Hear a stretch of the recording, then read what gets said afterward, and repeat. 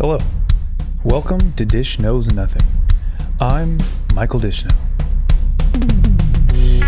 Sometimes we'll talk about stuff, and other days we'll talk about things. Some days we're just going to talk about what's on my mind. This is a warning.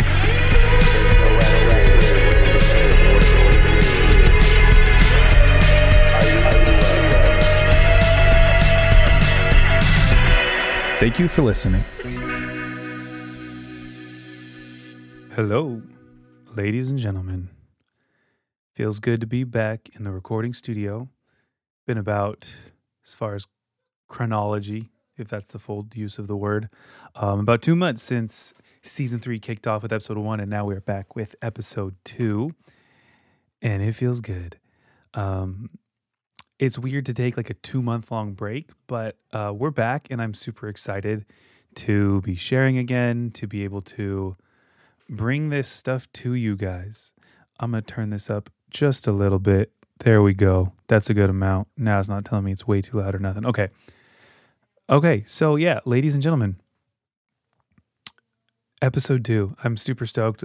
I got some things evidently on my mind. Took more than enough time away from the mic and away from the recording studio, specifically for podcasts, to be able to have some content. I have some things I want to share. And I'm pretty much just going to get into it, I think.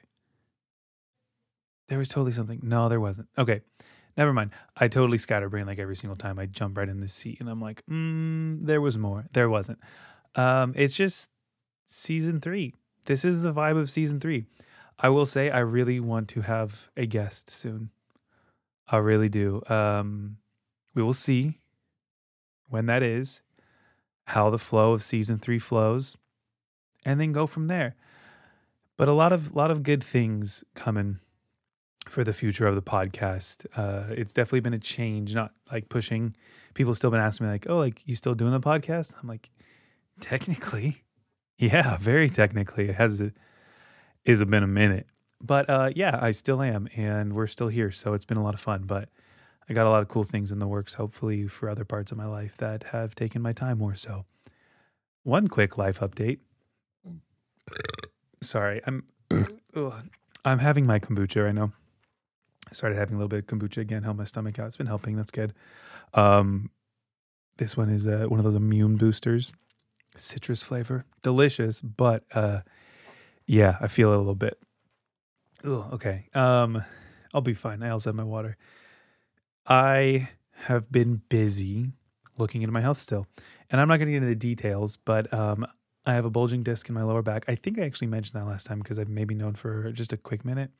I've been going to physical therapy, and I think it's helping. I finally went surfing for the first time in like maybe 6 months, and I did not pinch a nerve in my back, which was amazing. I still really out of shape, still working through a lot of things like that, but it was still a real good time as far as like good news. I also had an MRI for my neck because that's also out of sorts. And I wanted to share something because I don't have the results of that one yet, and we'll find out if it's worth something to share or not. But basically, I don't know if you guys have ever had an MRI. It's magnets, apparently. Actually, no. We're going deeper. Here's the deal. We're basically jumping in. I'm just going to start going off. I got a lot of things on my mind that I want to share. I will get to the song of the day, and I will get to my like set topics, but I need to start with this. How does MRI work? I don't want to brag, but I'm pretty good at Googling the things I need to Google and find answers for. And one of the things is the dumber you are, the easier Google makes it for you. So if you're like super specific, like, yeah, you can find your answers, sure. How does MRI work? I find an answer. It's highlighted. It's ready to go, and I can find other videos. MRIs employ powerful magnets which produce a strong magnetic field that forces protons in the body to align with the field. When a radiofrequency current is then pulsed through the patient, the protons are stimulated and spin out of equilibrium, straining against the pull of the magnetic field. So anyways, it's magnets. They get a real weird looking thing of your body.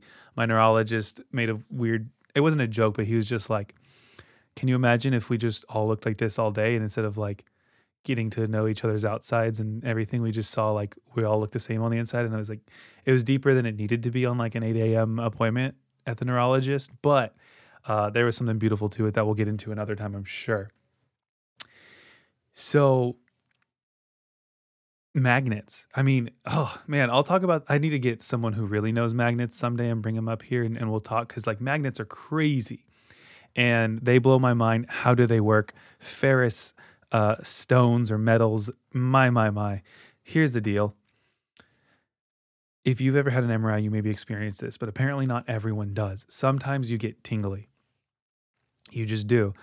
They obviously, like most of our clothes, like the buttons on our pants or the zippers and stuff like that aren't going to be magnetic, and the machine won't like pull on them or like hurt you for bringing them inside, because apparently it's a very powerful magnet that can like pull at really fast speeds if the wrong thing is in there.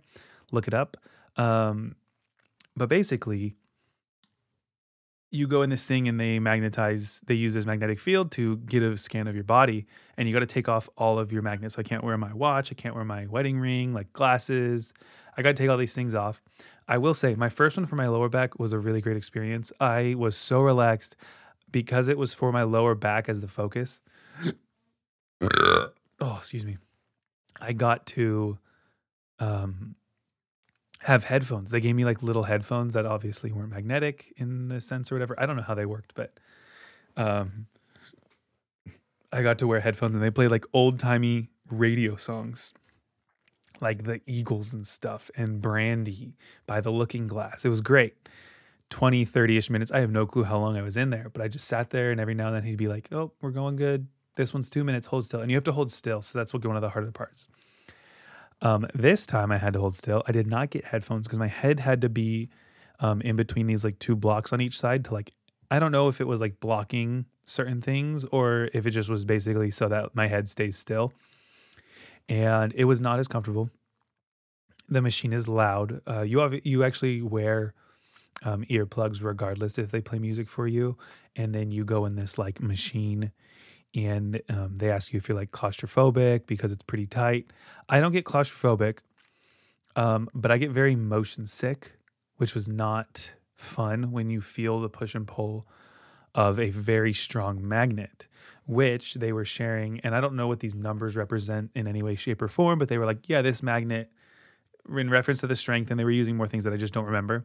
It's like, oh, it's like a 1.5, and they have this other strong one, or like I think even over in Newport Beach, they said that's like a 3, and so it's like double the strength, and you'll feel it maybe more.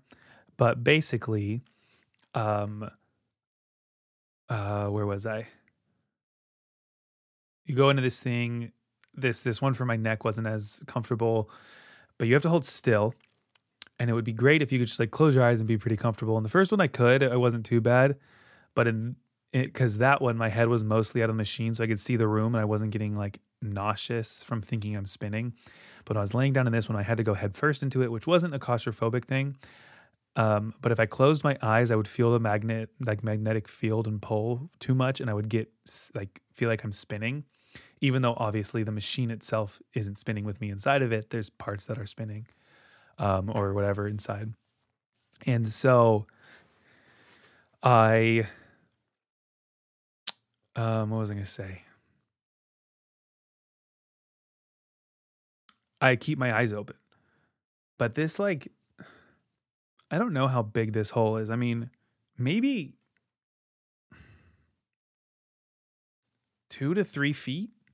I don't know if there's like different sizes for different people in a sense, because I don't think everyone would fit through there, is one way of saying it. But like while I'm laying down, the top of this thing is like 6 inches from my face. And if I close my eyes, I get sick. So I have to leave them open and try to focus on like this, like just like piece of plastic. And it has like these light strips on the side that I also don't want to look at because they're a little bright. And so it was like such a struggle to like hold still, not move, stay calm, and not freak out for any reason of like, oh, what are they fighting in my neck? Oh, what if this thing collapses? Yeah, I saw the Insidious trailer this year. What if something crawls out the back end of this MRI machine, which this thing was too short, it wouldn't be possible. But like, It's crazy. Like, um, as I was in there, I would feel like this tingling all over my skin. And the first time that happened, I was like, okay, it was like it felt like a fan was blowing on like your arm hair. And I felt that, and then every now and then I would feel it like a little bit deeper into my skin, where it starts to feel like you're like your arm is asleep type of thing. Like it feels like that type of tingling, and it would only do it when the machine was on. So clearly, I was like feeling whatever presence the magnets release. Right. This time, oh, I don't know if it was like a little bit stronger or just like the placement, or I ate something, which is for sure like possible. I was trying to look into it, but I don't want to look into it too much. While I was sitting there, in my stomach, under each side of my ribs, um, right where my ribs end, I would feel with the machine like pushing and pulling whatever was in my stomach. And like there was a few moments I was like, what if it rips out of me? Because I've heard like horror stories. Like I didn't really think it was going to. It wasn't like that strong, but I would very clearly feel it with the push and pull of the machine's rhythm, like dun, dun, dun, dun, dun, dun, dun, dun. Not not like the Jumanji drum beat right there, but like just imagine like your intestines like going at that rate, like in and out. Like you know how when you like have your heartbeat or like a spasm or whatever, and you like feel it, it's like that feeling, but like pretty pretty high, uh like a pretty extreme push and pull. Like it's not just like a little like dun, dun, dun, dun, dun. It's like I felt it moving my skin, and I was like, dude, did I just eat something with like a bunch of iron in it? And I was like, I had Chipotle, and I was gonna start looking into it, like food content and stuff like that. But I was like, I'm not gonna look into it too much. And iron was like one of the things I found that it could have been. But yeah, I did not like it. I'm hoping they find nothing is wrong with me, and they just do a little more physical therapy for geared towards my neck to help out with that. But yeah, I had another MRI. The other thing I've been thinking a lot about, and uh, so I've been thinking about, and this is still the life update part. I haven't even gotten the topics. I'll go over the topics and everything. Um, I've been thinking about the thought of like having a job that you love so much, that you do, that you pour everything into, that like exhausts you, and you don't have like energy or maybe even time for things outside of your 40 hours a week, maybe plus whatever. Or having a job that is like 40 hours, not like brain numbing, but like you just do it and it's a job. Maybe you don't love it, but you get paid well so that you can pursue other things outside of work. I will 100% admit, disclaimer, I'm not looking for like a huge um, career change anytime soon, especially the people I may be employed alongside. Do not worry. I'm not trying to say that, but I'm just, it's been making me think and trying to encourage me to do things outside of work, regardless of where I am currently employed. So that's been on my mind a lot. And I've been wanting to set more goals and be more specific. And I've been learning with a lot of like online resources about like music production, the potential to become a viable music studio one day, whatever that looks like financially, and how I can, make money off of that would be fantastic, and how I can realistically hold on to the dream that I have of like, I want to help other people make the music that they want to make. Because I don't feel like I'm God's gift to man, and I'm like, my songs are the best songs ever written, and I just need to share them. I don't feel like that. Otherwise, I would go find like a recording studio and have someone produce my music. I want to help other people, and I want to bring creative visions to life, because I have creative visions, obviously, but I want to help other people with like words and stuff, because I don't have that side where I'm like the best. So I want to make music with other people. That's been a big thing of what I already do. Even Man of Mars and other projects I've worked on. Like I'm even starting a band soon. I've been learning the drums and has been going pretty well. I'm trying to start a band soon, and we are taking it slow to not like have any kind of quick burnout and not have the dream become a reality. But I want to play with people. I want to play songs and music with people. And it just got me thinking about that. And one of the goals I was like trying to set, and just remaining like, it's like this weird mix of like personal, professional. Cause like, I don't know if I'll ever do it for a career. And I'm not like, I need to get a job in sound production tomorrow. Right. I'm happy where I'm at vocationally, but like I want to do these other things that I'm not getting paid for, but I'm still learning and enjoying, that who knows, maybe could become a job one day. So it's like I'm taking my personal hobbies professionally, like treating them like that, because I'm finding a lot of um what is the word, value in that. And so I want to I was setting goals. I mean, my birthday is next week coming up here. If you've listened to episode 15.30, you know that me and one of my guests, Maddie Hammonds, have the same birthday, October 30th. So that's coming up if you listen to this ASAP. But super stoked for that. And I'm going to be 27 years old. And I was like, I'm actually super excited to get old. I'm not like, oh no, 30. Like, I'm like, dude, I can't wait till I start getting some gray hair, get that salt pepper look. Maybe I'll look like Bobby Scruggs. You guys don't know who that is, I'm sure, unless you do. But he's got a nice little salt and pepper vibe. And, I don't think it's a bad thing. I think it's a part of life. And as I look up to people that I admire, especially in the industry of like music production, Jack Antonoff, there's people like that. Even, I have to admit, Taylor Swift. I saw the Eras Tour movie. Such a fun time. Totally respect her. Totally look up to her. She's a phenomenal performer and just talented musician. Say what you will. Who knows how much of it she does? I think she does a lot of it, and she's a dreamer. And I respect it, and it inspires me. And I'm like, man, I want to do more with music. So I set a goal, and I thought about it, and I think this is realistic. I want to produce 3 other people's music by the time I'm 30. So I have 3 years. Whatever that looks like, if it's a single per person, if it's an album, or if it's an EP split across them, whatever. I want to work on other people's music that isn't mine. I was talking to a friend, Matt Davies Morris. I also, that was also another guest. I don't want you guys to think that my only friends are the people that I have guests on here. I have tons of other people. I promise I'm not saying, oh, I'll have another guest someday, because I've run out of friends. I have friends. I'm a friendly person for the most part.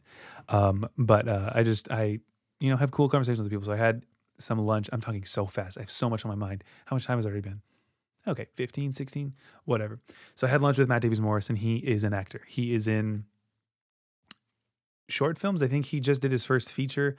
Matt, if you ever listen to this, please confirm or deny and correct me if I'm wrong. But Matt is an actor, and he's about 25 years old, similar age range as I am. And he was telling me that in early college, he took a class for acting, and the teacher told him, no one will know who you are for the first 10 years of your career.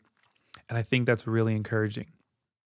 I think something about that stood out to me as encouraging, because, right, we can do this work, and we can become artists, and we can make movies, and we can make music videos, and we can make songs, and we can make podcasts. But so much of what we're doing right now is like the long term, might not be, maybe what makes us famous, obviously, but it's like we want to just build this experience and build like this repertoire of stuff and have it in our back pocket, or like portfolio, if you're like an artist, like of things that you've done to prove like, hey, I've been doing this for 10 years.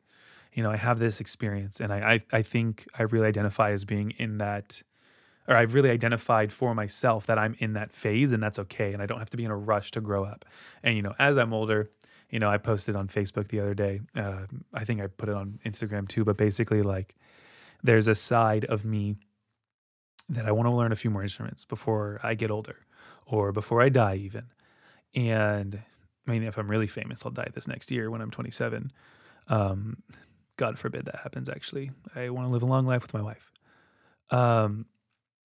But that was a 27 Club joke. Teehee. I'm not that special to die at 27. I'm going to take a drink of my kombucha real quick. So I want to learn more instruments, and I posted on Facebook the other day, and I was like, you know what? I want to turn 40 and be like, I've been playing drums for over 10 years.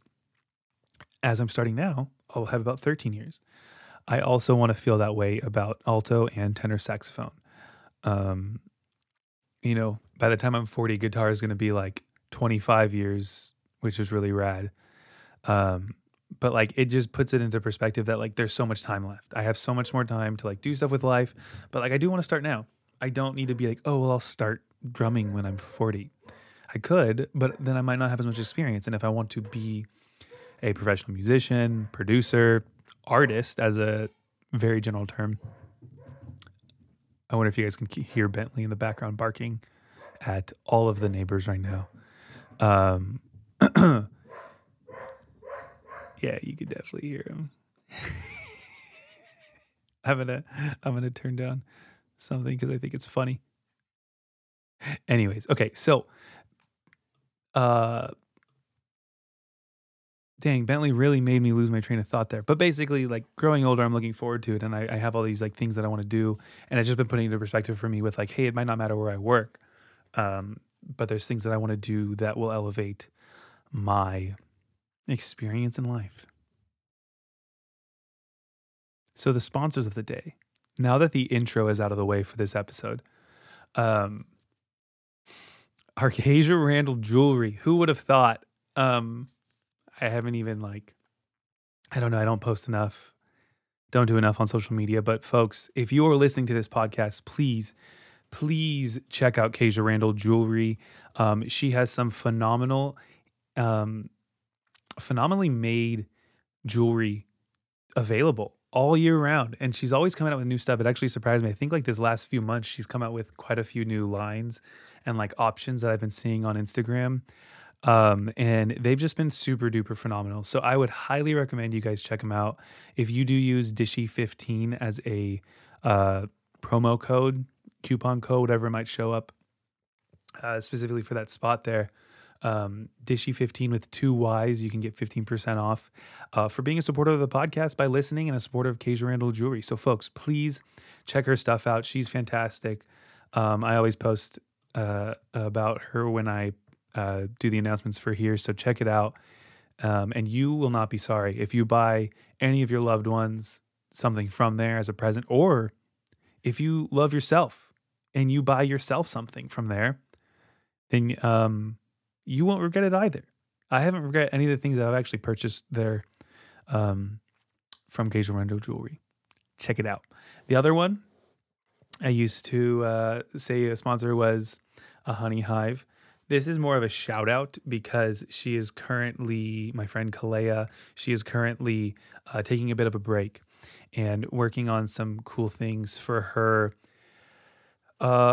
passions also, I'll say. I think she, maybe in a similar space that I've been exploring and getting some inspiration from her of like focusing on like her tattoo artistry and wanting to get an apprenticeship and whatever that looks like and whatever the next steps might be for her, you know, and her husband as they live life. And so respect to artists everywhere. I always wanted to support.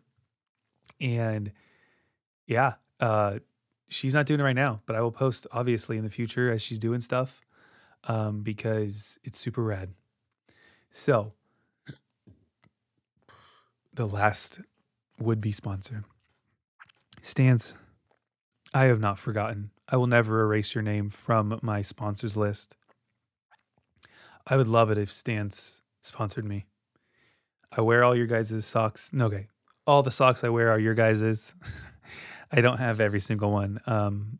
If you sent me them for free, then I could, which would, you know, maybe that's what we need. I would have every one of your socks if you sent me all of them for free. And I would be happy. And I would say your name or do an ad. For those of you who don't know, Stance has quality socks.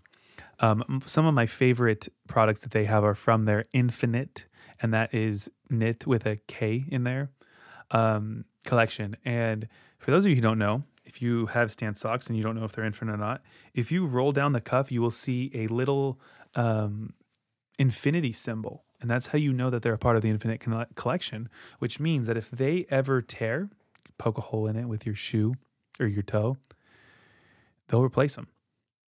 I have to admit, because of the quality of fabric they use or whatever that material is, I've had none that have torn. The only one that tore, actually, my dog chewed a hole through the toe. And I don't know if that was like a part of their Infinite option to swap that out. So I didn't. I just bought a new pair of the same kind because I liked them so much. But if I ever tear them, I will go back, and I wholeheartedly believe that they'll do it. They're a fantastic company. So you guys should also check them out. They're a great gift coming up on the holiday season, whatever holidays you want to buy stuff for people for, or you want to buy me something. Stance, you cannot go wrong. I am a size 10.5. That would be their large sizing for socks. And I will say thank you if you do that. The song of the day is Rosalie by Newtown Burnout. This is a song by my boy, Ricky. He has his band, Newtown Burnout. Just came out with an EP, 4 tunes. This was my favorite one on there, mainly because I heard it before it came out. He sent it my way and was like, "Can you tell me what you think?" And we talked about it for a minute. But it's a fantastic song. Check it out. It's too good. So please just take a look at it. Support artists. We want to be artists supporting artists who are supporting artists. Without further ado, I have topics. Oh, I'm sitting back. Sorry. I'm sitting back up. Okay. I have my topics, and here they are. The first one, the history of San Francisco. It's been on the list for a minute, and I think it's important that we talk about it. I found a succinct portion. This is too succinct.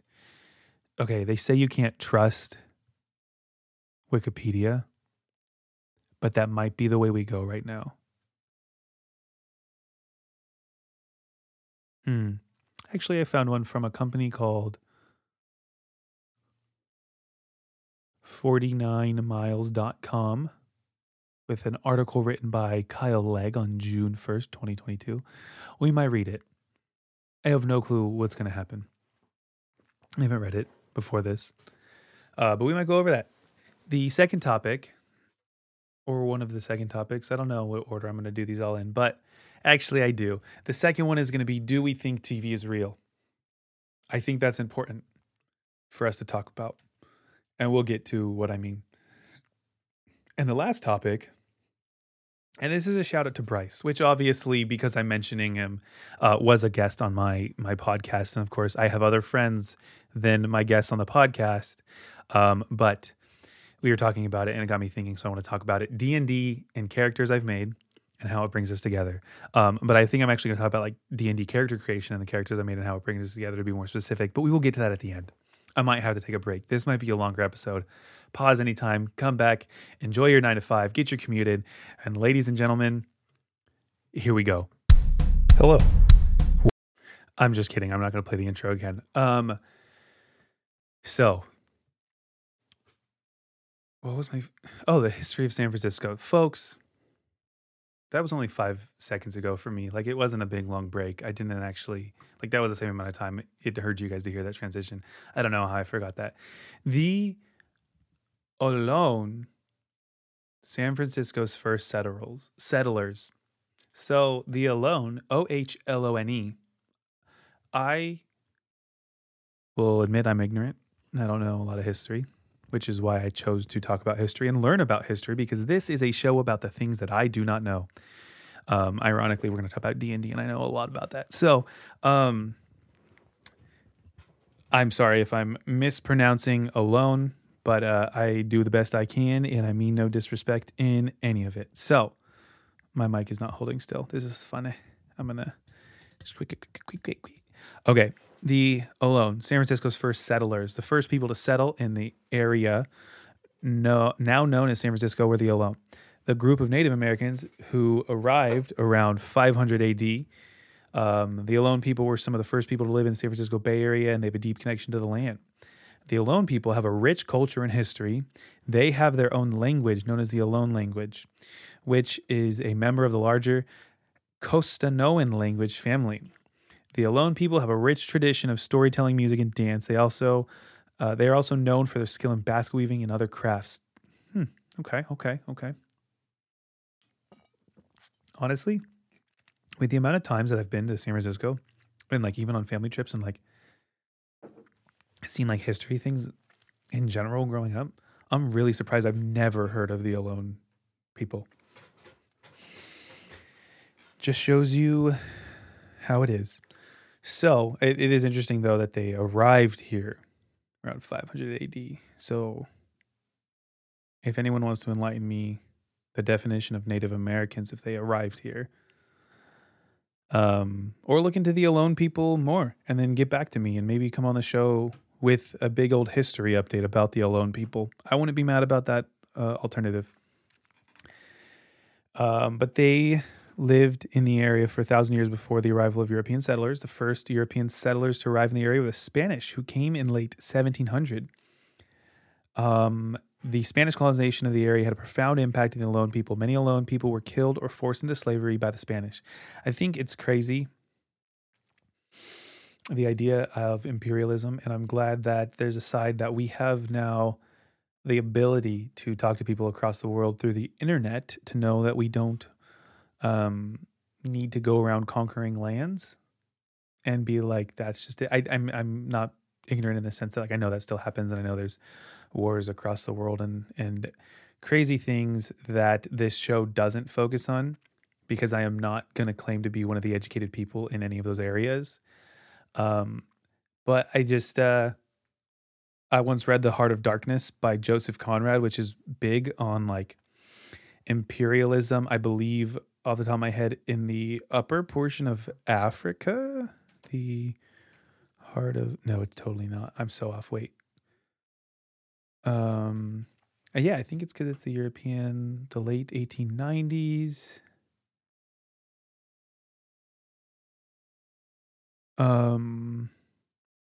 So it's funny because I knew this and I feel really ridiculous. And I got this answer quick, but it's in the Congo, but I have no clue. Okay, Central Africa. Okay, yeah, I'm not a geography person whatsoever, but yeah, it's in the Congo. But that was like big on imperialism, and I read that like in 12th grade. And it was like one of the first books I ever read. Sorry, every other teacher that I told I read a book to. Miss Carrie Lucas was one of the first ones to really get me to read a book. And enjoy it. I will say that might be one of the bigger caveats there. Oh, I'm on my cable. 1 second. I don't want to break these. Oh my gosh. We're good. Okay. Oh, my back support. I'm really struggling, guys. That was really ASMR-y sounding. I'm going to pause. I spilt my water. Anyway, so what I was saying is Heart of Darkness was one of like the first books I read that's about like British imperialism in the Congo. Oh, I'm not going to look it up again. Anyways, about imperialism. So it's something that interests me to read about because it's still applicable. Moving on. The Alone people continued to live in the Bay Area after the Spanish left in the early 1800s. The Alone people came into contact with another group of Native Americans, the Miwok people. Miwok? I'm going to say it fast. Miwok people. The Alone and Miwok people lived together peacefully for many years. Nice. The Alone people had faced many challenges in recent years. In the mid-1900s, the Alone people were forcibly relocated from their traditional lands in the Bay Area to other parts of California. Many Alone people died during this time. It's a very interesting way to say that they were probably like violently pushed from their land or their place. But I respect the grind, Kyle Legg, of how you worded that.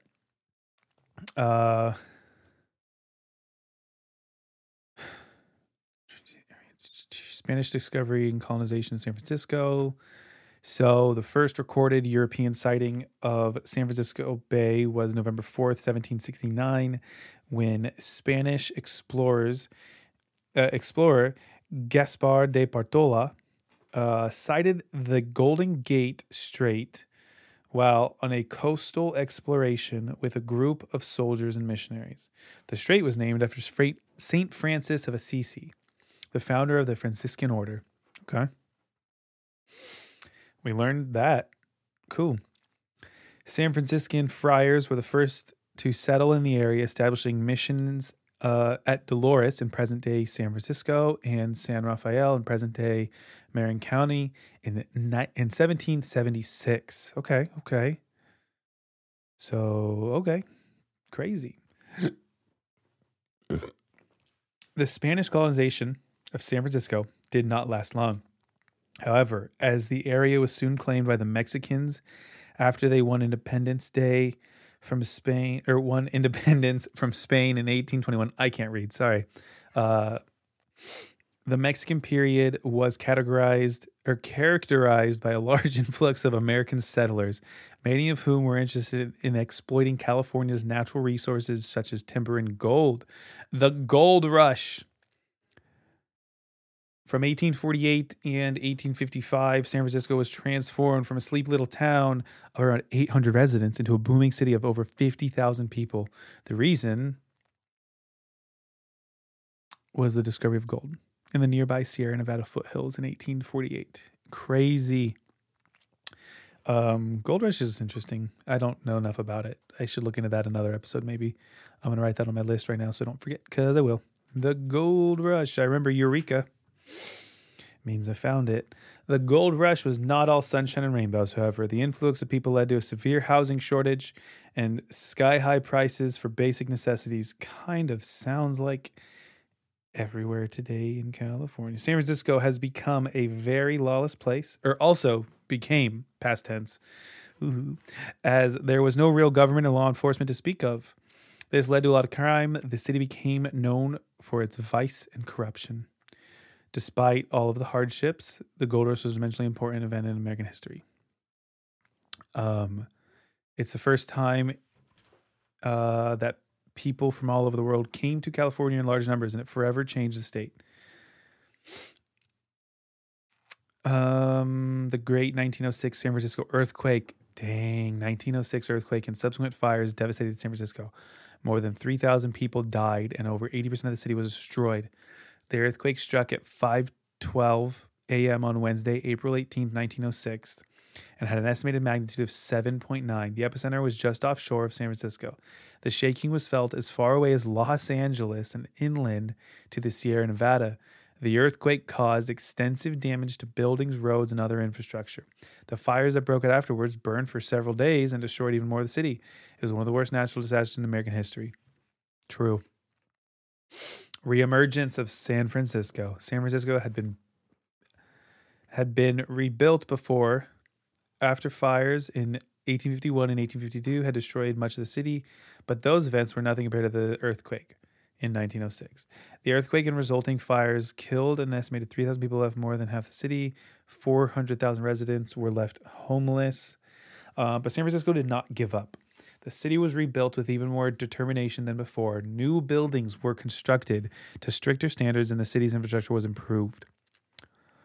Let me know if I'm reading too fast, guys. Or just speed up and slow down the podcast, I guess, because you can't let me know, I realize. In 1915, I'm not live streaming this, so this is just me time, becoming you time, meant to be us time. I don't know if that made sense. First part did. 1915 World Fair in San Francisco was a momentous event in the city's history. Not only did it showcase the city's progress and prosperity, but it also put San Francisco on the world stage. For the first time, the city was able to show off its unique culture and diversity to a global audience. The fair also boosted the city's economy and helped it spur its development. Checks out. World Fair sounds crazy. I should look more into that sometime. Wow, who knew I would learn so much about other interesting things while reading about history? This is crazy. For the first time, construction of the Golden Gate Bridge began on January 5th, 1933, and was completed on May 27th, 1937. 4 years. Okay. The Golden Gate Bridge was the longest suspension bridge in the world at the time of its completion and remained the longest until 1964. Doesn't tell me what took it over. The first Bay Bridge was built in 1936, connecting Oakland to San Francisco. The bridge was designed by engineer Charles H. Purcell. Okay. Wait. Oh, one was a suspension bridge, and then the Bay Bridge is a steel bridge, it was one of the longest ones for quite a long time, from 1936 when it was completed to 1981. The city of counterculture. I really can't read. My brain is frying just reading this thing here. This is funny. History of counterculture in San Francisco. In 1950s, a group of writers and artists who called themselves the Beatniks began to gather in San Francisco. influenced by jazz and poetry, and they rejected the materialism and conformity of mainstream society. Aren't they there still? Isn't that what hipsters are? Do they live mostly in San Francisco, or is that am I one? The beatniks were the forerunners of the counterculture that developed the city in 1960s. Was based on the belief that peace and love were the answer to the world's problems. I mean, I might be a beatnik. They advocate for free love, mind expanding drugs, and an alternative lifestyle. Okay, 2 out of 3 ain't bad. The counterculture quickly gained a following in the city, and by 1967, the so-called Summer of Love, thousands of young people had converged on San Francisco.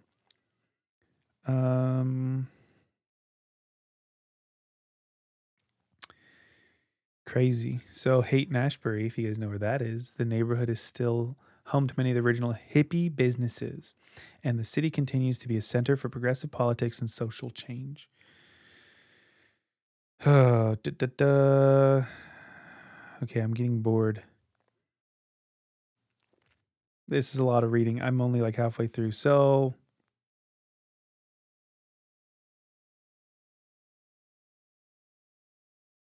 they talk about history of technology and innovation in San Francisco, history of gay liberation and gay rights in San Francisco.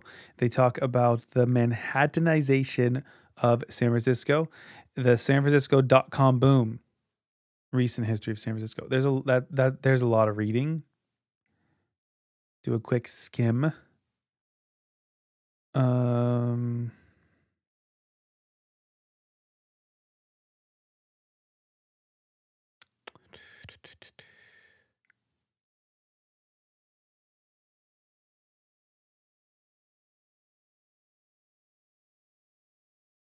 Yeah, there's so much, and I am not going to read all of it. You can always check it out. Manhattanization is a crazy word. Oh, BART. I've heard that word.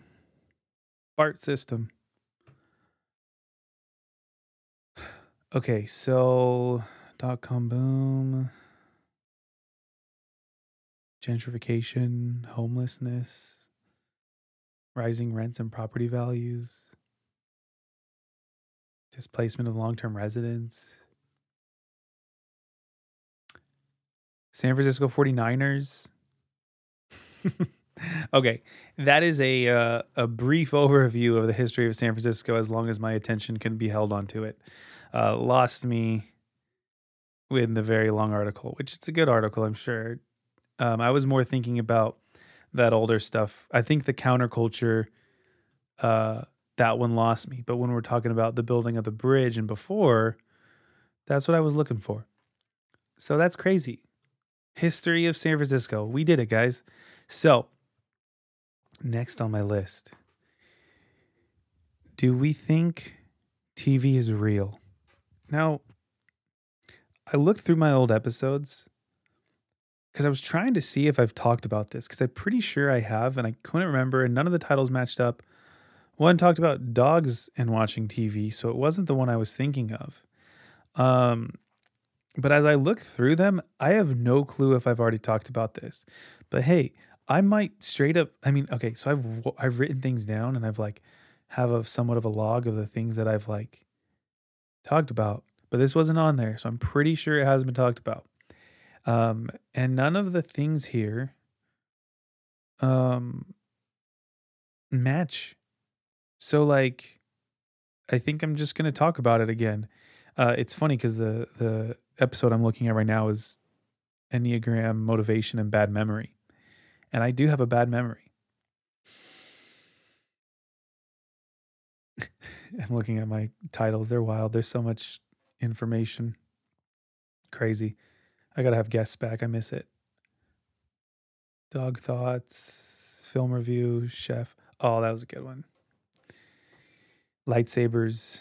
So true. Corn Man. That's a crazy episode. Okay, so dang, this is so wild. Black Adam just hit a year. That's why that was a year ago. It's weird looking through your podcast episodes, like a vision of your life or something of your life. Anyways, is TV real? Do we think TV is real? So this stemmed from a conversation with me and my wife a while ago now. It has been a minute. It's not like anything more recent that we were talking about. And I think I've mostly worked through it like psychologically, if that is the correct word of how I've been processing it. So I used to be like, I don't want to watch TV. I just wouldn't. And as I thought about it, I think a lot of it stemmed because I get too invested. And I am still learning how to process my emotions, for a generalized term that many people probably understand. And so I wouldn't watch TV because I would get too invested and it would be too much, or like it would be like if we're getting these bad shows and stupid stuff, like, ugh, like this isn't good. Um, and then I would just be upset because like that would be my image of life. And I think we all go through that at some point in our life, or to some extent, of like what it seems like, or at least what the effect of like watching that TV is. And I think maybe some people might have it more extreme than others, where it's like, oh, it like is really a part of your life, and you're like, even reality TV, like these people are so real. Or even like watching movies and stuff, and you're like, oh, like that's a character. And like I think that's a lot to be said around like good writing, like getting someone to feel real in that sense, that like, oh, I know this person, like, oh, I know Leslie Knope from Parks and Rec, I know Michael Scott from The Office. And these are just shows that I gravitate towards based on like the gravity of them, because I don't like anything too serious all the time, or spooky. For those of you who don't know, I do not like the spooky. And so, yeah, I wasn't watching TV for a really long time, and that's what I kind of like boiled it down to, is like I didn't like the investment that it would make me, that it would impose on me, that I would let it impose on me, whatever the correct perspective is there. Like it would just be too much, and I was like, I do not like this. And so I distanced, and eventually I was like, I just got to do it. And it actually helped a lot. Me and my wife watched more shows. Obviously, we're watching Gilmore Girls because that's a fantastic show, and we've watched through it before. But like, um, it's like a part of it is like letting these shows affect you that way, that I think is in moderation healthy. I definitely think it's one of those things that there is an extreme for. Like if you are so invested, like if I just look up, is TV real? Like I said, I Google like a Dumbo so that I can get straight answers here. Reality TV distorts people's perception of true reality. See? University of Cincinnati also posts reality TV. Is it for real? So a lot of these are more about reality TV, which I think is obvious. We have a lot of reality TV now today. Like this is a picture of Survivor, I think, which is funny because it looks really old also. What extent of reality TV is real? Is it real at all? What if I do our TV show characters real?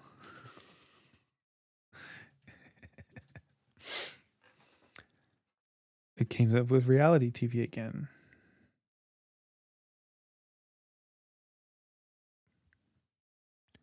Okay, so yeah, a lot of this is actually saying like, oh, like these people were based off of real people. These fictional characters are based off real. Psychologytoday.com posts, do fictional characters affect our real life?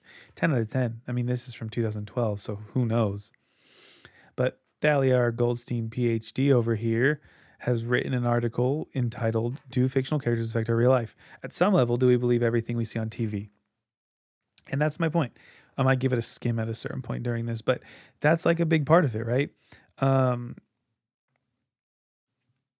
I think we can invest a lot, and I think that is perfectly okay, again, kind of in the moderation sense, because there might be an extreme that might not be necessarily healthy if it can distort your perception of reality, or like keeping you in touch with reality, to what like that other article title was.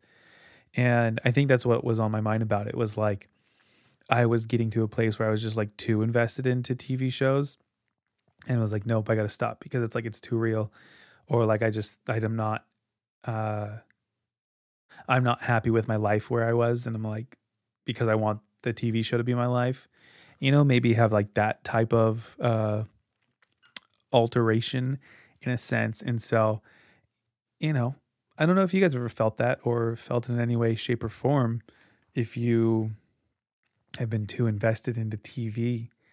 Um, excuse me.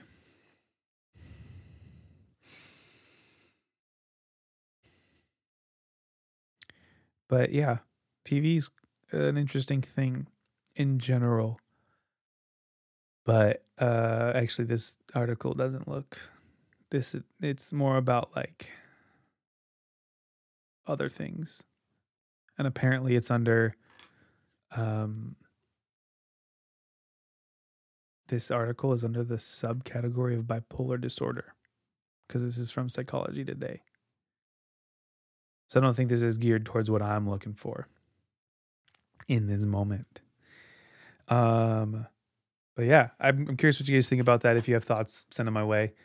Instagram, text if you got my number. It's all good. So that was a lot shorter than the other one. But here's what is lastly on my mind for today with D&D characters. So I'm going to give a little overview, and then I'm going to go through the characters that I've made and have all died. So it is for sure time for something special. Welcome to story time. Please sit back, relax, and enjoy the story.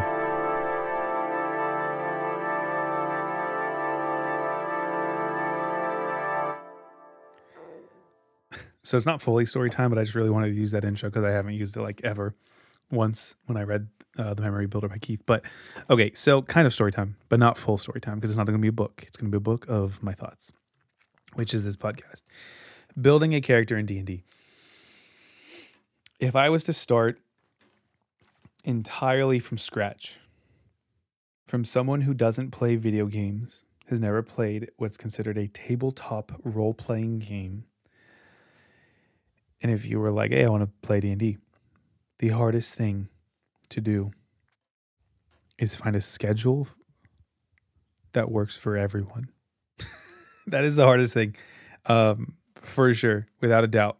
I'm very lucky because I have a group of friends that we've been playing D&D now for 3 years, coming up on 4. I don't know. I think we started like early or like late 2019. And we've basically been meeting every week, if not every other week, with like a looser schedule during the holiday season as it gets busy for everyone. And it's been awesome. We just finished our 3rd campaign and we're starting to gear up for our 4th. And so I've made a ton of characters, and it is such a fun part of what D&D is. And if I was to, again, kind of actually give a response to like, hey, if you don't know anything about it, you want to start with like inspiration is the way that I was taught and I think was effective by my friend Alex Randall, who is our amazing DM, Dungeon Master.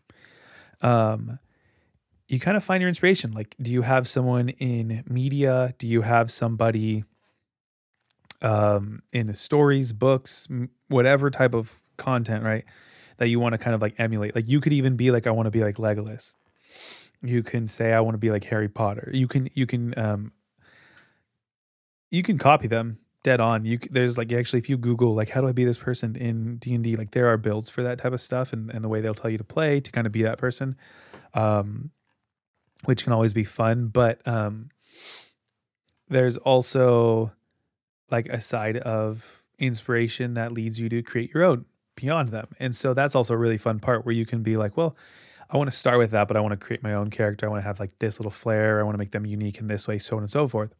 And there are rules in D&D that help make that a reality that's fair for everyone to play, that makes the game challenging and also enjoyable within those limits that don't make it like too easy, right? Because if the game was like, hey, I can make someone super powerful and they can just do this every single time, whatever, they're Captain America, they never get tired. it might not be fun when it comes down to a role-playing game, like putting yourself in difficult situations and creating puzzles to get yourself out of, in a sense, right? And I don't mean like puzzles on a table, like brain puzzles, physical puzzles of role-playing of in the game, right? And so that's what I've always thought is like kind of create like who are you kind of going for this, like, and then in D&D it'll break it down into like the steps, even like D&D Beyond, who's like a company that has a lot of D&D content, obviously, and resources, but they have like a step-by-step character builder, and it's going to be like, hey, pick your race, and there's going to be races within D&D world, or the universe or the universes that have different, racial features and benefits and stuff like that you can pick and build a cool character, and it can even be a part of the aesthetic and who they are. Could be a part of their culture and their background, obviously, as a race. And some dungeon masters, when you play in their game, might have like restrictions. We've never had that too much. But obviously can be the kind of thing, if you pick someone who's like far out and they're not in the land that you're in, you might get looks because you are an outsider and you look scary or whatever it is, right? The classic type of things around that. Then it goes into classes. Classes kind of break it up into what does the person do? Like how do they fight? What skills do they have? Beyond like the flavor of their personality. And so like, some class things here, like you can be a fighter, you can be a barbarian, you can be a wizard, a sorcerer, all these different things, and they all have like their different benefits that all level up in a way that is like fair to one another within that class. And so when you make like a party, when you're playing with friends, like you might kind of level each other out so you're not all playing the exact same thing, because you can't really be good at everything. So it's kind of nice to pick one thing that you're good at, or a few things if you can that you're good at, to benefit the party. And so that's where the class might come in within D&D. And this might be familiar to people who have played role-playing video games, especially, or obviously D&D. If you know all these rules, then this is familiar to you. But you have ability scores, and there's 3 physical and 3 mental. And what they will do is determine like how good you are at something. So there are strength, dexterity, constitution, wisdom, intelligence, and charisma. And the thing is, strength is how strong you are, how far you can throw something. Dexterity is how fast you are, how fast you could jump over something, in a sense, maybe. Constitution, how tough you are. Can you drink the poison? Can you rough it through the cold night in the snow, sleeping in a tauntaun if you're Luke Skywalker? Intelligence would be how smart you are, right? There's going to be certain skills like, hey, did you pay attention in school, basically? And then wisdom is kind of like how you use the knowledge in that sense. And it applies in some other ways of like other skills that you might be good at if you are wise, and maybe how perceptive you are. Can you pick up like someone who's lying? And then charisma is how well liked you are, how well you can persuade someone or lie to them even, maybe even perform and intimidate someone. As I was using some of those words like intimidate or like perception and insight, like, or I didn't use insight, but insight is like how if you can tell someone's lying. There are skills in D&D, and each skill is related to one of those ability scores. So if you're like, you have your numbers, and don't even worry about like the specific numbers unless you're building a character, then you roll dice to see how well of numbers you have. Basically, those numbers define how good you are at something or how bad you are at something. So you could be really dumb, but you can be smart, right? And you kind of roll for these numbers to determine like how good you are at these things, and that helps you build your character. So if you're someone who likes to hit someone with a sword and you want to hit them very hard, you want to be using your best number, your highest number, for strength. And that is kind of the approach to those numbers and those ability scores and those roles that you would have for how good you are at something. From there are sides of like picking a background for your character and having like, oh, well, they are a fisherman, or they're a dockhand, or they're a sailor. I know those are all like people down at the docks. You could have been a night watchman. You could be an outsider. You could be a far traveler or a bounty hunter Or you could be a smuggler, and there's these backgrounds that give you like different skills and different things that you have, and some other key features related to who makes your character who they are. And so you pick all these things, you pick the flavor of your character, and a lot of the times they'll have like, hey, like if you're this type of person, maybe you have this ideal. What are the four? I'm off the top of my head, I'm blanking, but as you like deeply look at like who your character is in that sense, there are going to be um, different things that kind of help you determine who your character is. There are there's alignment, personality traits, ideals, bonds, and flaws. So alignment, you may have seen things have to do with like chaotic evil, lawful good, and kind of the scale there of like, you could even be chaotic good. And chaotic versus lawful is like, do you follow a rigid code of kind of any kind? Because you could be lawful evil and your code is, sacrifice people. That's pretty dark, but you are following your code. Or you could be chaotic, and that's where like, I just do whatever I want. It could be good, it could be bad. Good and bad are I think somewhat more self-explanatory and obvious to see. Like if you are killing people, that might be considered bad, especially if it's not even in like self-defense or to protect anything. You might be bad, and evil is what it would be considered. But good is like, do you try to protect people and save people and so on and so forth. And so alignment is a big part of like who you might define your character as and who they might be to you. The personality traits, ideals, bonds, and flaws, I usually personally get them from the background because they have like stock things that you can kind of look through. And they might be certain things like, here's a personality trait like of this background that you chose. Hey, I'd like to make friends.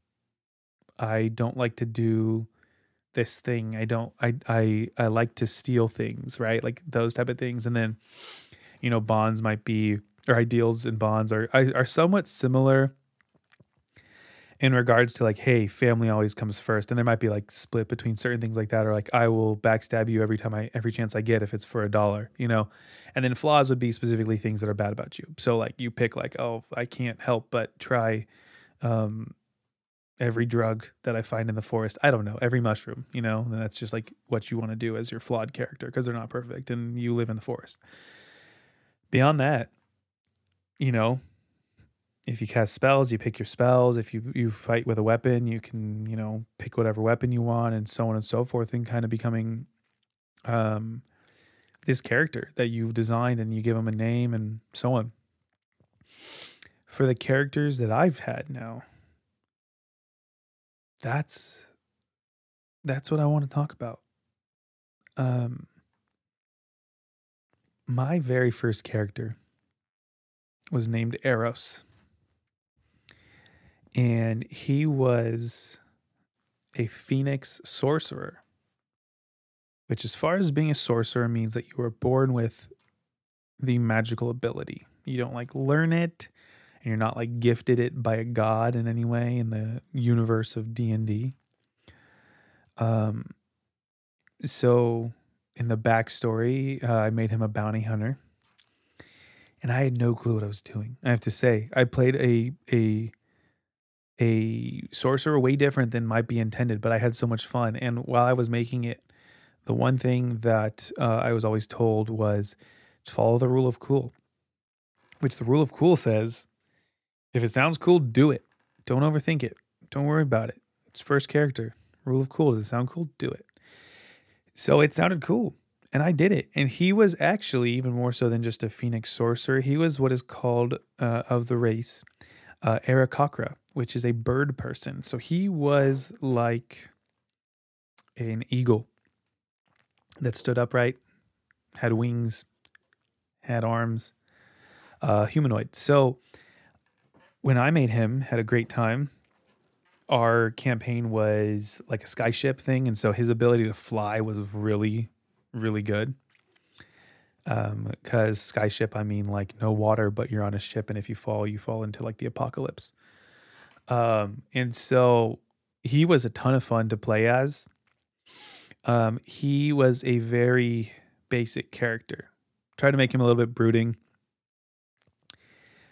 He ended up being the only person from the original crew that like made it to the end of that campaign, all of his friends had died. And that's the reality of D&D sometimes, is like you make these characters and then they die. And like they get killed by the bad guy or something dumb happens sometimes. But basically, yeah, he was the only person that lived. And so he had kind of gone insane, as I think many of us might if you were in similar scenarios of like apocalyptic world, fighting massive dragons that are trying to destroy everything, and all of your friends are dead over the last few months that you've been traveling. And when he lived, he was very chaotic evil. Being a phoenix sorcerer, you can imagine he used a lot of fire. And so, yeah, I will admit I didn't have much inspiration for him because I wanted to be original. I wasn't like, oh, I want to make it something like this or like that person. And I didn't have like a specific vibe I was going for. So it opened up very plainly, or very loosely. And I was just like, I'm going to make the character and see what happens. And, he became very chaotic evil. He ultimately would just do whatever he wants, and he would kill the people and fight and do whatever, because he was just kind of realizing he had to be in it for himself because all of his friends kept dying and he was losing the people he cared about. He ultimately lived and became the king of the goblins in that world. And I later made him a expert in planar travel, as he is a phoenix sorcerer. When he dies, he comes back. That is not an absolute rule for D&D like gameplay, but ultimately that's what was happening at the end of it. And so yeah, he ruled the goblins. He learned how to do interdimensional planar travel. And then in my next campaign, I was the DM. And basically what that means is I get to make all the other characters that my players are not. So I get to make all these different people, and I went too far in because I loved character building and I made too much about them. But I brought Eros back, and I had him be like a resource for like a knight in like planar travel, and like pointed the party in a good direction before he got killed again, and he's going to go to another plane or something, and I'm sure he's still going to be alive canonically, but that was Eros, and he's a really near and dear character because I played as him for over a year, and that was like my first campaign, and really getting to know the friends that I was playing with, and it was just crazy, like building those bonds in such a way through a character, but still being who I am, so that was a fun thing. My next campaign, like I said, I led, so I didn't like make a single character, but I will say, I might say my favorite character that I made in that would be Marcos. I was playing a lot of Assassin's Creed Odyssey, which is the part of the franchise where they go to ancient Greece. And so I don't do like a great like Greek accent. It kind of sounds like Italian in a sense to me. Being of that same area geographically, I believe. So it kind of makes sense. But I did like this voice for Marcos where it was kind of like yelling all the time. And I'm so not going to do it good, but I got to pretend I can do it. And I think he had a friend named Arturo. He was one of my players. Justin played as him. Justin was also one of my guests on the podcast. I promise I have other friends that have not been on the podcast. But Justin played Arturo, who was like a mechanical bull. Not like in a bar. He was like a automaton styled like humanoid bull, like a minotaur. I mean, not a bull. That's why I got thrown around. And I would play. It's been a minute, but I would always be like Arturo, like something like that. I'd do a little bit of a thing, and he would talk really fast, and he would have a good time. He wasn't really anyone special. He was like a really low level cleric as far as like class based stuff in D&D. But he was just a guy that they loved, and I got the party to love him and everything. I had another character that I made named Ellie. She was like a little girl that was like a barbarian who turned druid. Had a lot of fun as her, and used her to try to bring the party together by like taking care of this little girl that like was trying to be like make a deal with like the evil god of death in the Greek pantheon that we were in, which is why I had a lot of fun with like the Greek pantheon on the gods of that campaign. A lot of like if you don't know like a lot of comparisons to like the Greek pantheon, obviously. So it was just kind of like that type of like epic story that I was going for. I don't know if I nailed it. Ask my party. They might tell you a lot of things. But yeah, I had a lot of fun with those characters. I messed up too much and had too many bad guys in it. But I think like my favorite bad guy I made, like there was these 3 robots. Basically, I brought robots and AI into ancient Greece. So that was interesting. I should have left it more pinpointed, but ultimately they were kind of like the main bad guys, along with his other elfman named Siliopka, which was a elf name that I found online. So I went with it. But yeah, they weren't as like cool characters because they were evil, but still a lot of fun. Campaign 3 rolls around and I'm like, you know what? I don't have specific inspo, but I guess what I could say my inspo would have been like Sherlock meets Wizard meets Tony Stark turns Doctor Strange was like my ability inspo. So I made this character inspired by one of the sons in Arrested Development named Job, but spell it like Gob, G-O-B. Job, he was my character. In the world of D&D, me and my friends, in the universe of our games, we have assigned the different races to have like different accents and like dialects and such. And so different renditions of our accents are attributed to different races in D&D.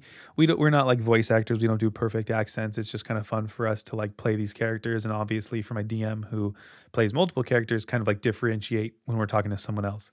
And so, our elves are French. I love doing a little French accent for no reason. It got some French blood in me. And so maybe it's just, I feel like I have to. So basically, I make this Frenchman, Tony Stark. So low level, I made, and this would be the deep dive for those of you who might be interested in D&D. I started as an artificer, which artificers use magic through technology. Tony Stark turns Doctor Strange, which basically means he really used magic. Doctor Strange is a sorcerer in Marvel, but a sorcerer in D&D is born with magic. In D&D, if you learn magic, you are under the wizard class. And so that is what I chose to do. I was one level of artificer and then dove into wizard. So I had like a little bit of flair of like mechanical magic, like very low level type of stuff. And then mostly magic. Job was a really fun character, had a great time. He was looking for his wife, his late wife that he wasn't convinced she had died, but maybe had disappeared, and was looking for her. And he was searching for her, and they ended up in this new land that they were all trapped in. I will say he eventually died. And then months later, I find out that his wife was one of like the bad guys being brain controlled. So that was super cool to realize that, she actually was there. Kudos to my DM for writing a fantastic story like that. But yeah, he was a character that kind of earlier on we found this like evil book that would make you,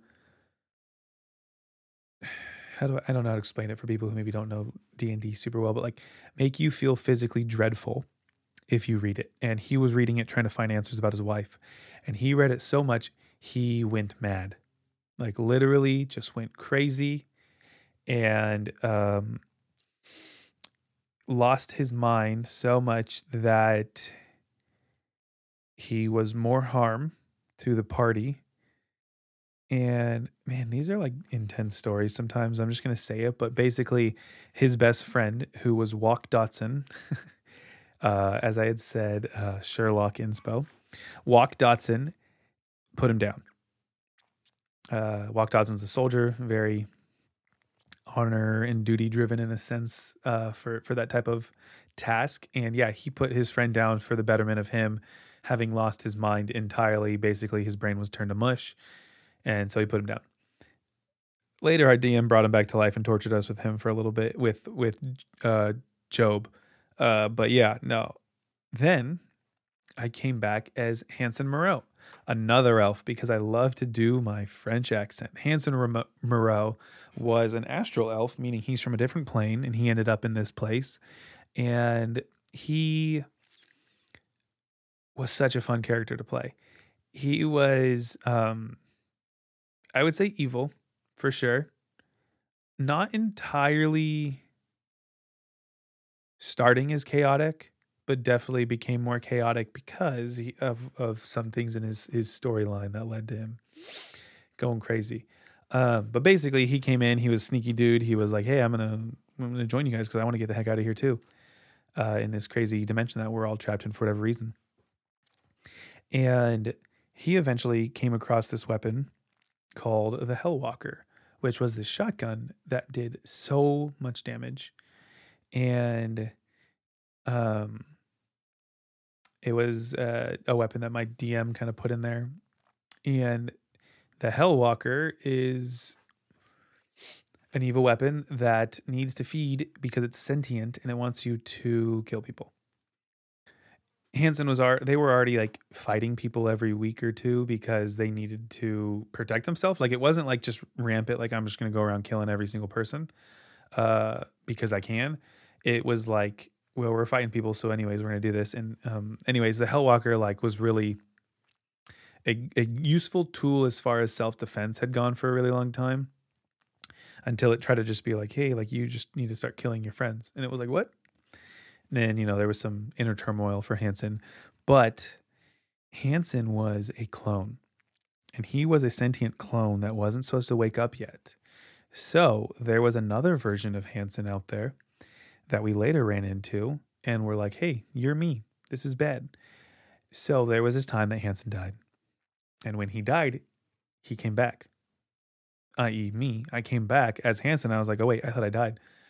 And then it happened again, if I'm not mistaken. I think it happened twice. And I was like, okay, I'm feeling lucky. And each time I came back, I would like get flashbacks or kind of like that like in between sleep state of like waking up or being like, I'm in a lab. I'm for sure being cloned. I want to figure out how to get back there and figure out this whole mess. Like, why am I a clone?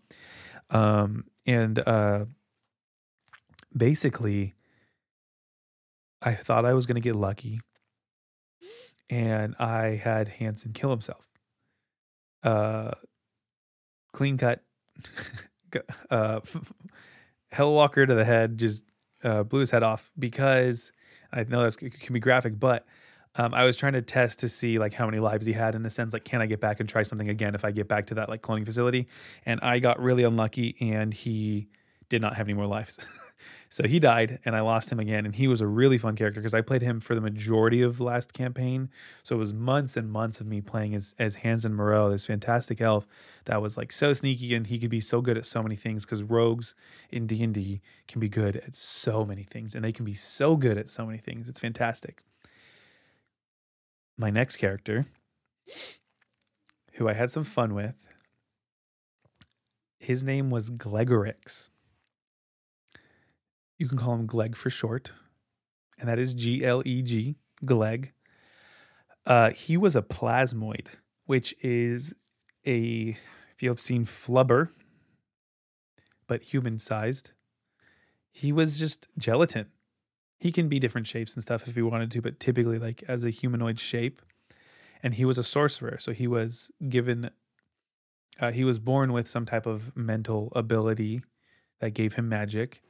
And his backstory that I had the most fun with playing was he lived in the astral plane, which is a void, kind of in between planes ish. It's one of the planes in between planes in a sense. Like it's not like you're in a universe. It's kind of like you're in between and time doesn't exist.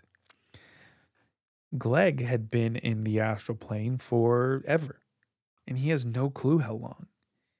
And he learned magic because mind flayers are in the astral plane and they gave him psionic abilities, which are brain magic, like intellectual magic, which mind flayers use. You can look up mind flayers later. I'm not going to go into it, but they use magic through the brain, through psionics. And mind flayers were one of the bigger enemies, if not one of the biggest enemies in our campaign. So he gets powers from them from the astral plane. He lives in the astral plane for an eternity. He doesn't know how long. And he comes through a mishap into campaign 3, sorry. And all he wants, as far as like giving your character a goal, all he wants is friends. Sincerely, that's all he wanted. He wanted to make friends. He wanted to see what it is to be with someone with friendship. Oh, it was so much fun being able to play a character like that. And basically, he runs into the party. He stalks them for a little bit because he's like, what the heck are they? But he is this pink blob. Pretty easy to see. They saw him. They're like, what are you doing here? They give him a hard time. He's like, well, can we just be friends? He ultimately kind of becomes friends, but the party understandably is slow to trust because they've been going through a lot. Their best friend, Job, who had been brought back to life by the bad guys. And one of the main bad guys was who Job's wife being mind controlled. Find out it's Job's wife, like just this whole mess of like, don't trust anyone because all these bad guys can also be anyone they want. And even one of our characters who was a bugbear named Baz, kind of like imagine a Yeti, was also lost early on, and we didn't know.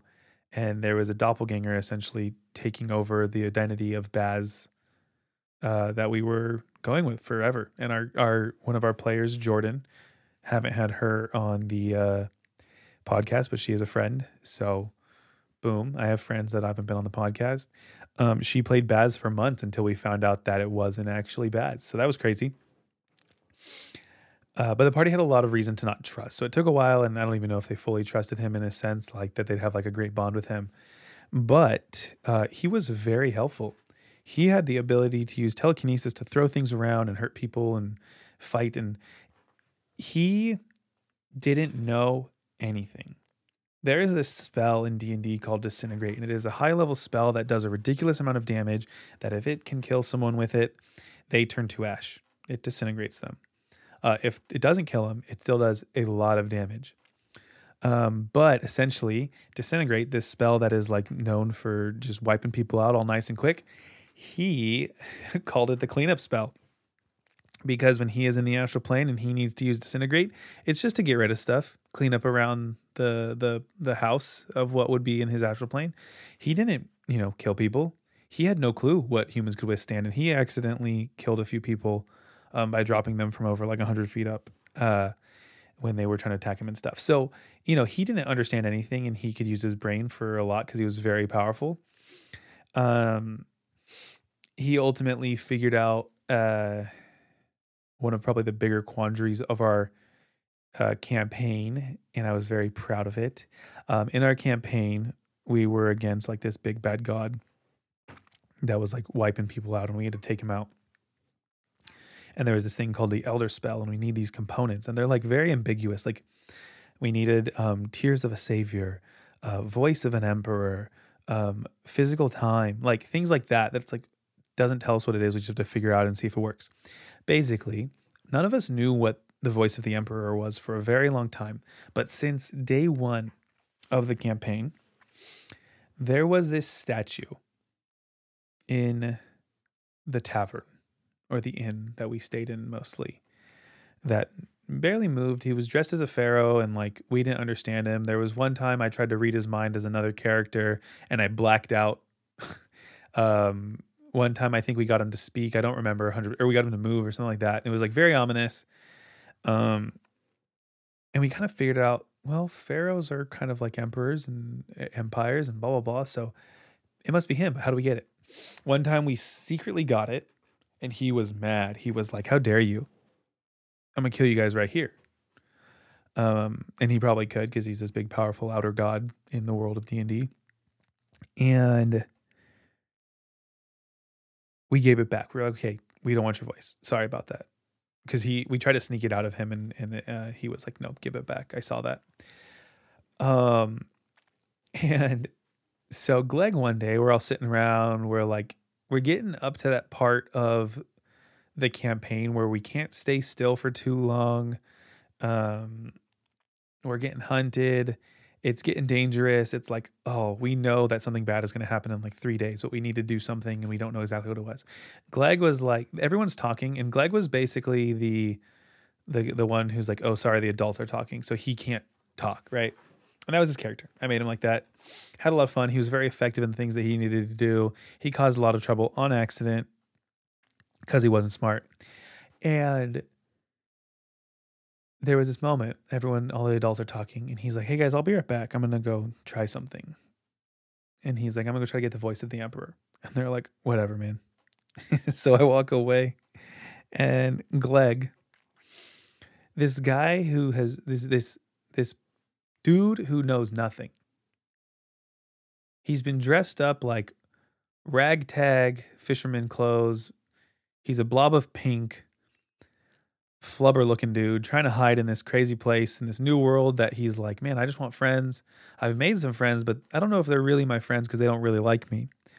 And you know, like he's just been learning a lot. Like he learned like, oh, sorry, I didn't mean to kill that person. Are they not my friend anymore? Like, I just thought we were friends. And his friends have had to be like, hey, Gleg, like those guys aren't friends. We're going to fight them. And like, he's like, oh, okay, then we're going to fight them. What should I do? You know, like he's just been learning so much. And some of our characters, one was a paladin. My wife played a paladin named Jade Jones. She did a fantastic job as her.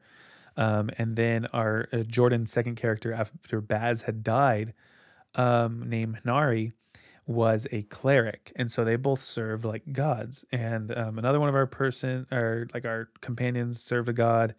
And Gleg is like, I kind of want that. They seem to like, and they served like good gods in the world, like not like evil ones or anything. But we found out that the pharaoh man was Nyarlathotep,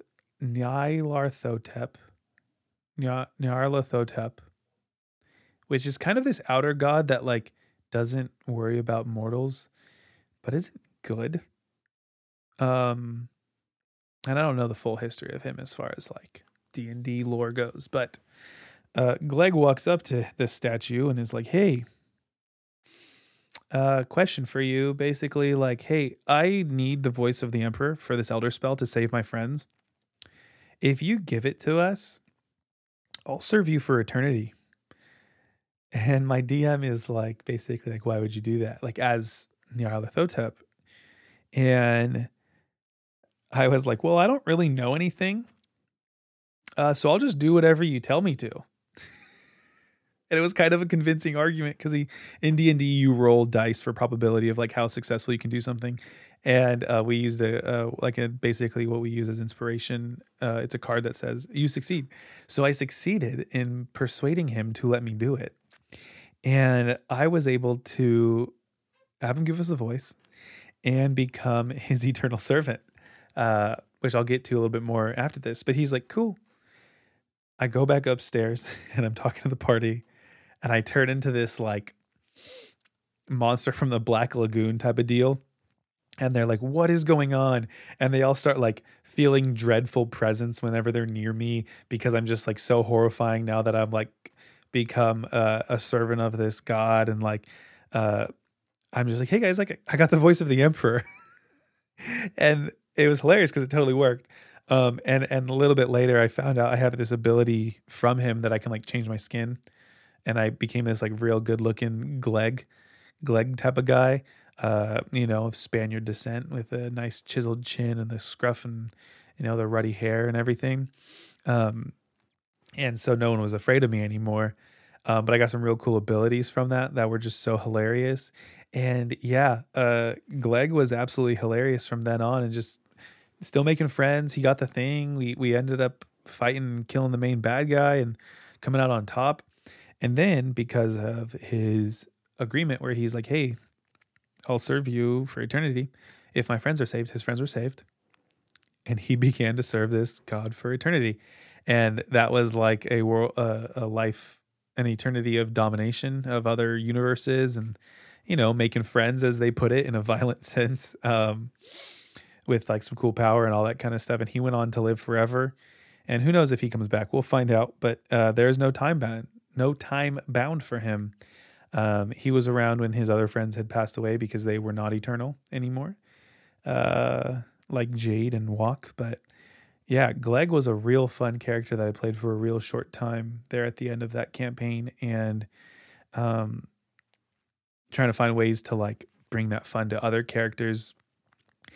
I'm now looking at my next character. I think he's going to be French. He's going to be an elf. He's got to be. But I'm thinking of doing a wizard build of a character to fit the party, and just some of my favorite build of stuff that I can like be and do. We'll find out if I can stick with it, because I get like the back and forth about it. But basically, if I do, he's going to be like this cool wizard that learned at like the nature wizard school. And, he's going to be a psionic wizard. So he's got also brain magic again, which should be fun. And then he's actually a human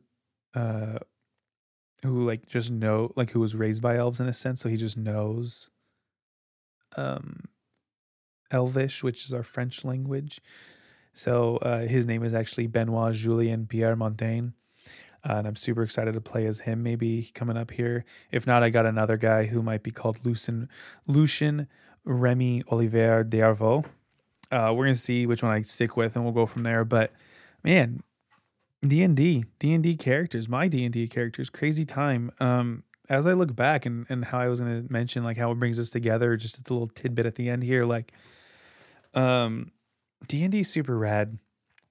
Like I said, I've been basically every single week, if not every other week, for the past 3 years, had a place to meet with friends so consistently and build some really cool bonds through these like random stories that just like get imprinted on us, but it's mostly about like having friends and getting together. And honestly, if anyone has an opportunity to do it, I'd say do it, especially if you enjoy it. If you don't, maybe not.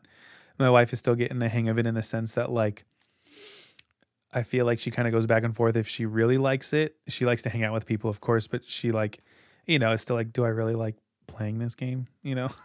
Tons of fun, but yeah, no, D&D is a rad time, and I think there's more to it in that. And even if it comes down to you having like a game night with friends and family super duper consistently, I think it would nail the same thing and on the head there, where it's just like getting together with people like that and building memories is a lot of fun.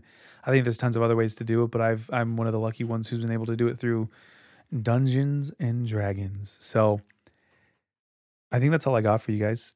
I really appreciate you guys listening. If you got any thoughts on this, send them my way. Positive, maybe negative. I don't know. If you want to, if you feel the need to, then do it. I don't know if I want to fully solicit negative thoughts, but ladies and gentlemen, I appreciate you listening. Until next time, when we get to episode 3, but thank you for listening to episode 2 of Dish Knows Nothing. Bye-bye.